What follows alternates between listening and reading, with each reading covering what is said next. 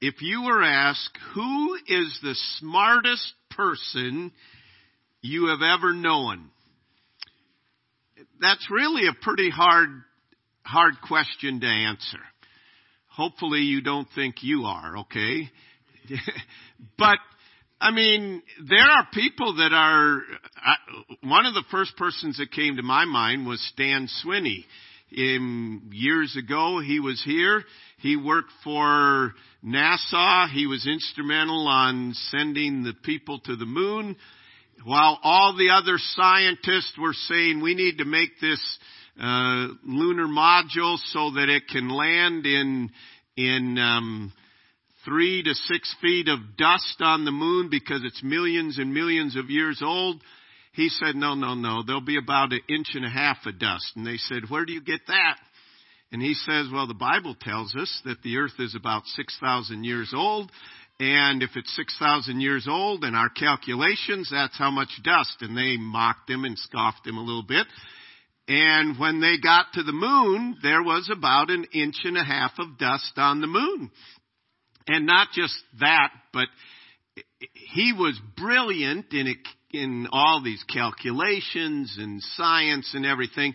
But I have met a number of individuals that in their field are brilliant. Some of them wore bib overalls as their uniforms. But they were brilliant, great minds. It's really hard to say who's the smartest person, because every individual we know, they may be excel in a certain area, they may have great knowledge in a certain area, but in another area, they may not have any, or be very, very limited. Have you ever known someone, though, that thought they knew it all? Okay, don't say names or anything like that, all right? But what if you did have a friend that actually knew the future? Of course, we know we don't, but if someone actually knew the future, would you be able to resist the temptation of going to him and saying, hey, can you tell me what lottery numbers win this week, you know? You know, the reality is, we as human beings really have an insatiable desire for knowledge and for information. And part of that is a desire that we have for divine knowledge. We live in an age that we have more information available to us than any other people in all of history. I mean, you can just Google anything you want, whether it's the right information, you're getting information. And they are telling us now that information overload, they call it that, causes irritability and anger and listlessness and sleeplessness and health problems and a plethora of other issues. And they say it actually diminishes our ability to make decisions. So you've gone to Amazon, you've clicked on a product, you clicked on the reviews, and there's 2012 reviews, and you start reading them. Best product I've ever had. And someone else said, I got this thing and it's a piece of junk. I won't even give it a 1 star. And you're thinking, oh man, I better check something else. And so you spend however long going through this and you still can't make a decision. Why? We have too much. You go to the store and you want a tube of toothpaste. And there's a whole rack and aisles here. Do you want toothpaste that takes the plaque off and has fluoride and baking soda and peroxide? Or do you want the all-natural toothpaste that tastes like manure but it's good for your teeth, okay? I mean, and honestly, we don't realize all these choices that we have and all the information that's coming at us. And a number of years ago, a missionary that had been overseas in a third world country said, man, I go to the store to buy deodorant and there's all these choices. I just want a tube of deodorant. And really all this information isn't necessarily good for us. And yet there's a part of our world today that believes that limitless information will lead to more peace. You know, one of the results of the fall in the Garden of Eden is that men have tried to promote themselves to the status of the Almighty. And one of the things, you can call it intellectualism, secular humanism, whatever, but there are people that believe that by learning, we can get to a stage where we're like to God, where we can create our own utopia and bring about these things. As human beings, we have a desire for knowledge, for the knowledge of the future. Why else would there still be palm readers and dream interpreters and horoscopes and prophetic words? Because people want to know the future. I've always wondered why every time they draw for the lottery, why they're not saying, another psychic won the lottery today. Can you believe? If they're able to read the future, why aren't they exercising it in that? But it comes down to this, an attribute of God that is only to God is that God alone is all-knowing. A word omniscient, meaning all knowledge. He has total knowledge of everything. He knows everything. God's omniscience, His knowledge of all things includes right now, of anything that is possible, of anything in the past, the present, and the future. And understanding this attribute is very, very important for our faith. We want to mention three things about God's knowledge and then to bring out some application. Number one, God's knowledge is independent, meaning He cannot be taught or learn anything. Now, I don't mean it in the sense, some of you, I'll use the illustration of a dog, not a child. Some of you may have had a pet that you said, that dog won't learn anything. You can't teach them anything. That's not what we're meaning here. We're meaning when someone knows everything, what are you going to teach them? You can't teach them anything. Do you understand God can never learn anything because He knows everything? To me, living life, one of the more exciting things about living life is the opportunity to learn. I like learning. I don't mean just book learning. I like learning how to do things, and that's an exciting part of life. But God knows everything. Learning is foundational to we as humans. We begin learning in our mother's womb.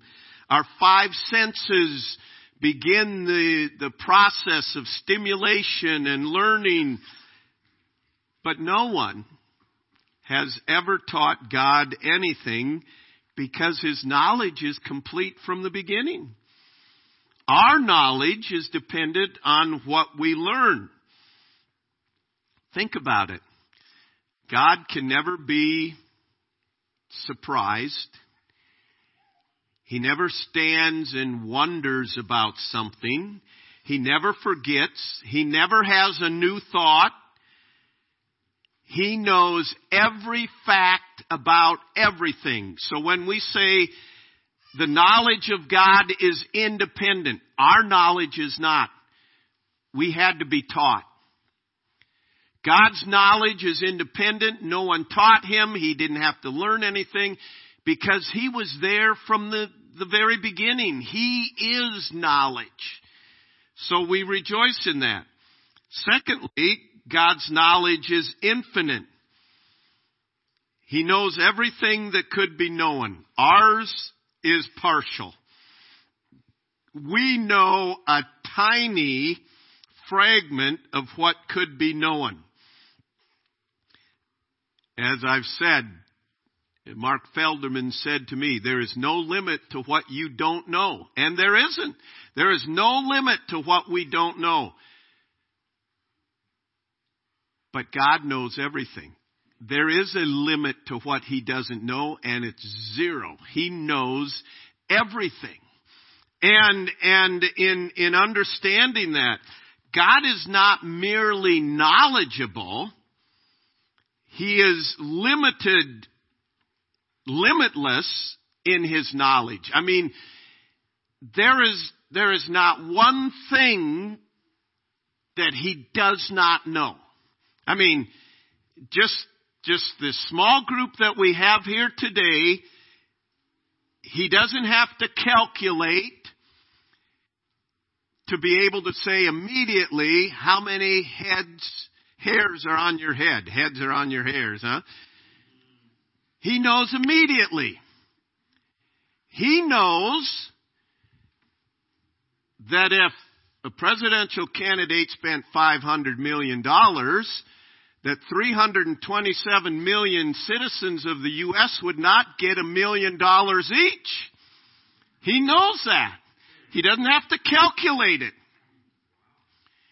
He knows everything, and it's infinite. I mean, he knows everything that has happened, everything that will happen. Our minds can't wrap around that. But thirdly, God's knowledge is personal. The psalmist said in the passage we read, he knows me. He knows my location. He knows when I sit down and when I rise up. He knows my actions, what I'm doing. So he knows my location. He doesn't need GPS for that. He knows our location. He knows our action. Every time you sit down, every time you get up, he knows that. He knows your thoughts. He understands your thoughts afar off, the psalmist said. And he said, there is not a word on my tongue, but God, you know it. I mean, realizing this, Job said of God, God, you see my ways and you count my steps. That was before Fitbit. God knows. I mean, he knows how many steps you take. He counts your steps. He's probably thinking, get up and get moving a little more there. But I mean, this is knowledge that if it was one person, we'd say, wow. But this is everybody. God told Samuel when he asked him to go anoint David as king, he said, I don't see things as other people see things. Other people look on the outward appearance, but I look on the heart. He knows our heart. He knows our motives. He knows every detail about us. The omniscience of God is not concentrated on one being, but it's on all of us, and nothing can escape the knowledge of God. And one day, we will be called into account to God. Can you imagine the pressure you would feel if you lived with someone who knew everything you were thinking all the time? Can you imagine that? I mean, in understanding that, God's knowledge is very, very personal to us. So, understanding He is all-knowing. What are the applications to us? Number one, God knows all my sin. Proverbs 15:3 says, the eyes of the Lord are in every place, beholding the evil and the good.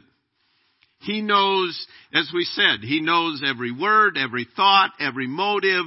He knows every action. He knows our location. We can't hide it, our sin. We can't deny it. We can't run from it. He knows us.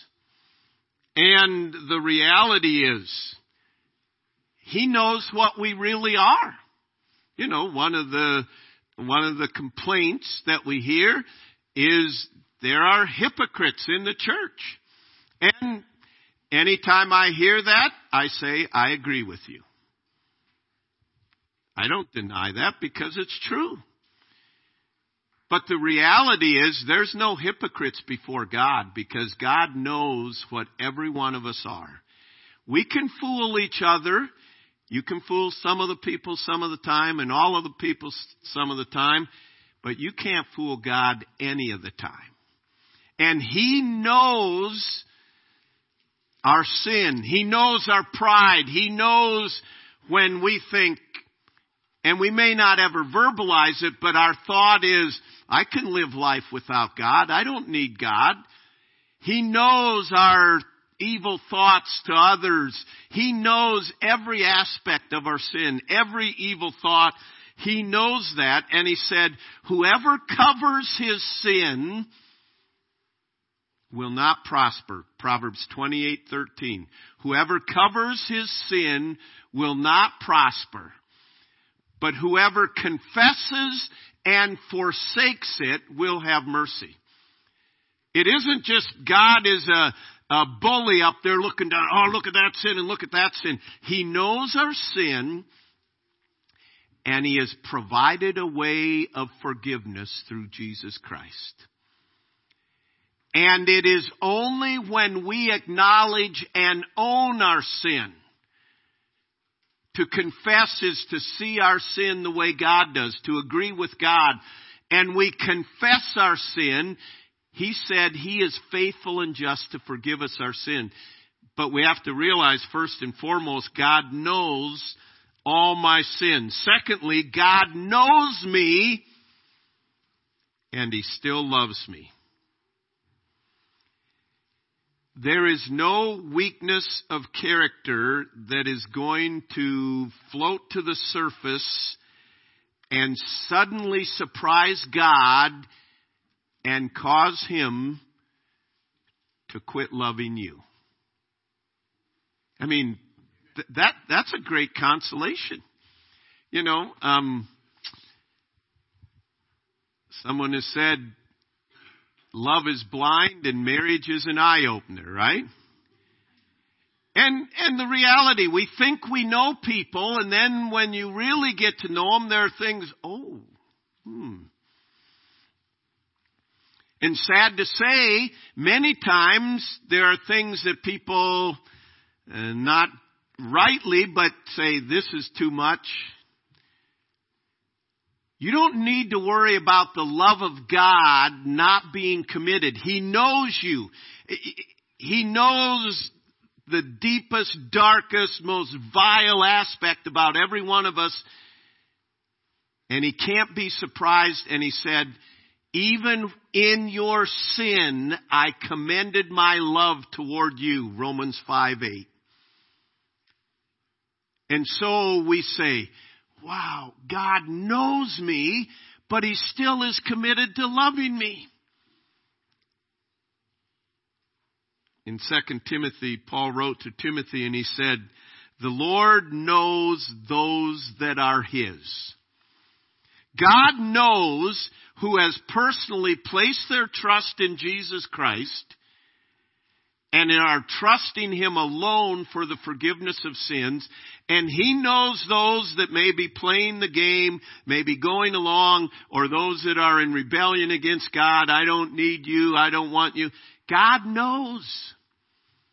And we may fool some people, but the day's going to come when it will be revealed what God already knows. And He reveals it for us. God knows me and still loves me. You remember the account in the Garden of Eden. And Adam and Eve sinned, and God came to them and He said, Adam, where are you? God didn't ask that question for his information. God was not lost. Adam was lost. He asked that question for Adam's benefit. God already knew exactly what had happened. He knew where Adam was. And yet He pursued Adam even in that to manifest His love and promise the Redeemer in Genesis 3:15. So God knows me and He still loves me. Thirdly, God knows my sufferings. It says in Hebrews chapter 4 and verse 16 that we have a high priest who is touched with the feelings of our infirmities. No one else can feel your pain, your sorrow, your burden, but God knows it. And it says He is moved by it. He knows the details of every situation you're in. And life presents situations that you can't even verbalize to anybody. But God knows it. And He is touched. He is moved by the burdens that come into your life. And it's not like He's forgotten you. It's not like He's forsaking you. Job said, the Lord knows the path that I take, and when He hath tried me, I will come forth as gold. Job took comfort in knowing that God knows. There come things in life that makes you feel like nobody knows, and has God abandoned me, and what's going on? You need to come back to the all-knowing God and say, God, it feels like you're a long way away, but I'm trusting the truth that you are an all-knowing God and you know every detail about this, and you know this. And that leads us to the next thing. God knows what I need. Matthew chapter 6 and verse 31, He says, God takes care of the birds of the air. They sow not, neither do they reap or gather into barns. Yet your heavenly Father provides for them. And He asks this question, are not you much better than they? He says, I know what your needs are. Elizabeth Elliot shared she was traveling in northern Wales and happened upon a shepherd that was treating his sheep, and they had this large vat of dip that they'd make the sheep go in, and it would protect them from parasites that would be life endangering. And of course, sheep would not want to go in, and they had their sheepdog there herding them up and getting them in there, and the shepherd would be there, and he'd have to immerse them in under to be fully covered. And she said, you'd see the eyes of these and the fear that was striking them, like, no, I don't want to go under. But the shepherd was doing this because he loved them. And he was doing it to preserve their life. And there are times in our life that we say, I don't want this, Lord. And yet God says, trust me, I know all things. I know your fear. I know your need. And God says that He will meet our needs as nothing else. He comforts us in our trials. He strengthens us in our temptations. And so there is great comfort. And resting in His care and exercise of our faith. Number 5, God knows every good deed done, and He will reward it. There are going to be many, many surprises in heaven, and there are going to be people that have done many, many good things that no one else noticed. But Jesus said, you do your giving in secret. I see in secret. I will reward you openly. You do your praying. I hear it. I'll reward you openly. You do your fasting, Sermon on the Mount. He went through all these things. Your Father which seeth in secret, Himself shall reward you openly. God knows. And you may think, I'm praying, I'm serving, and no one notices and no one cares.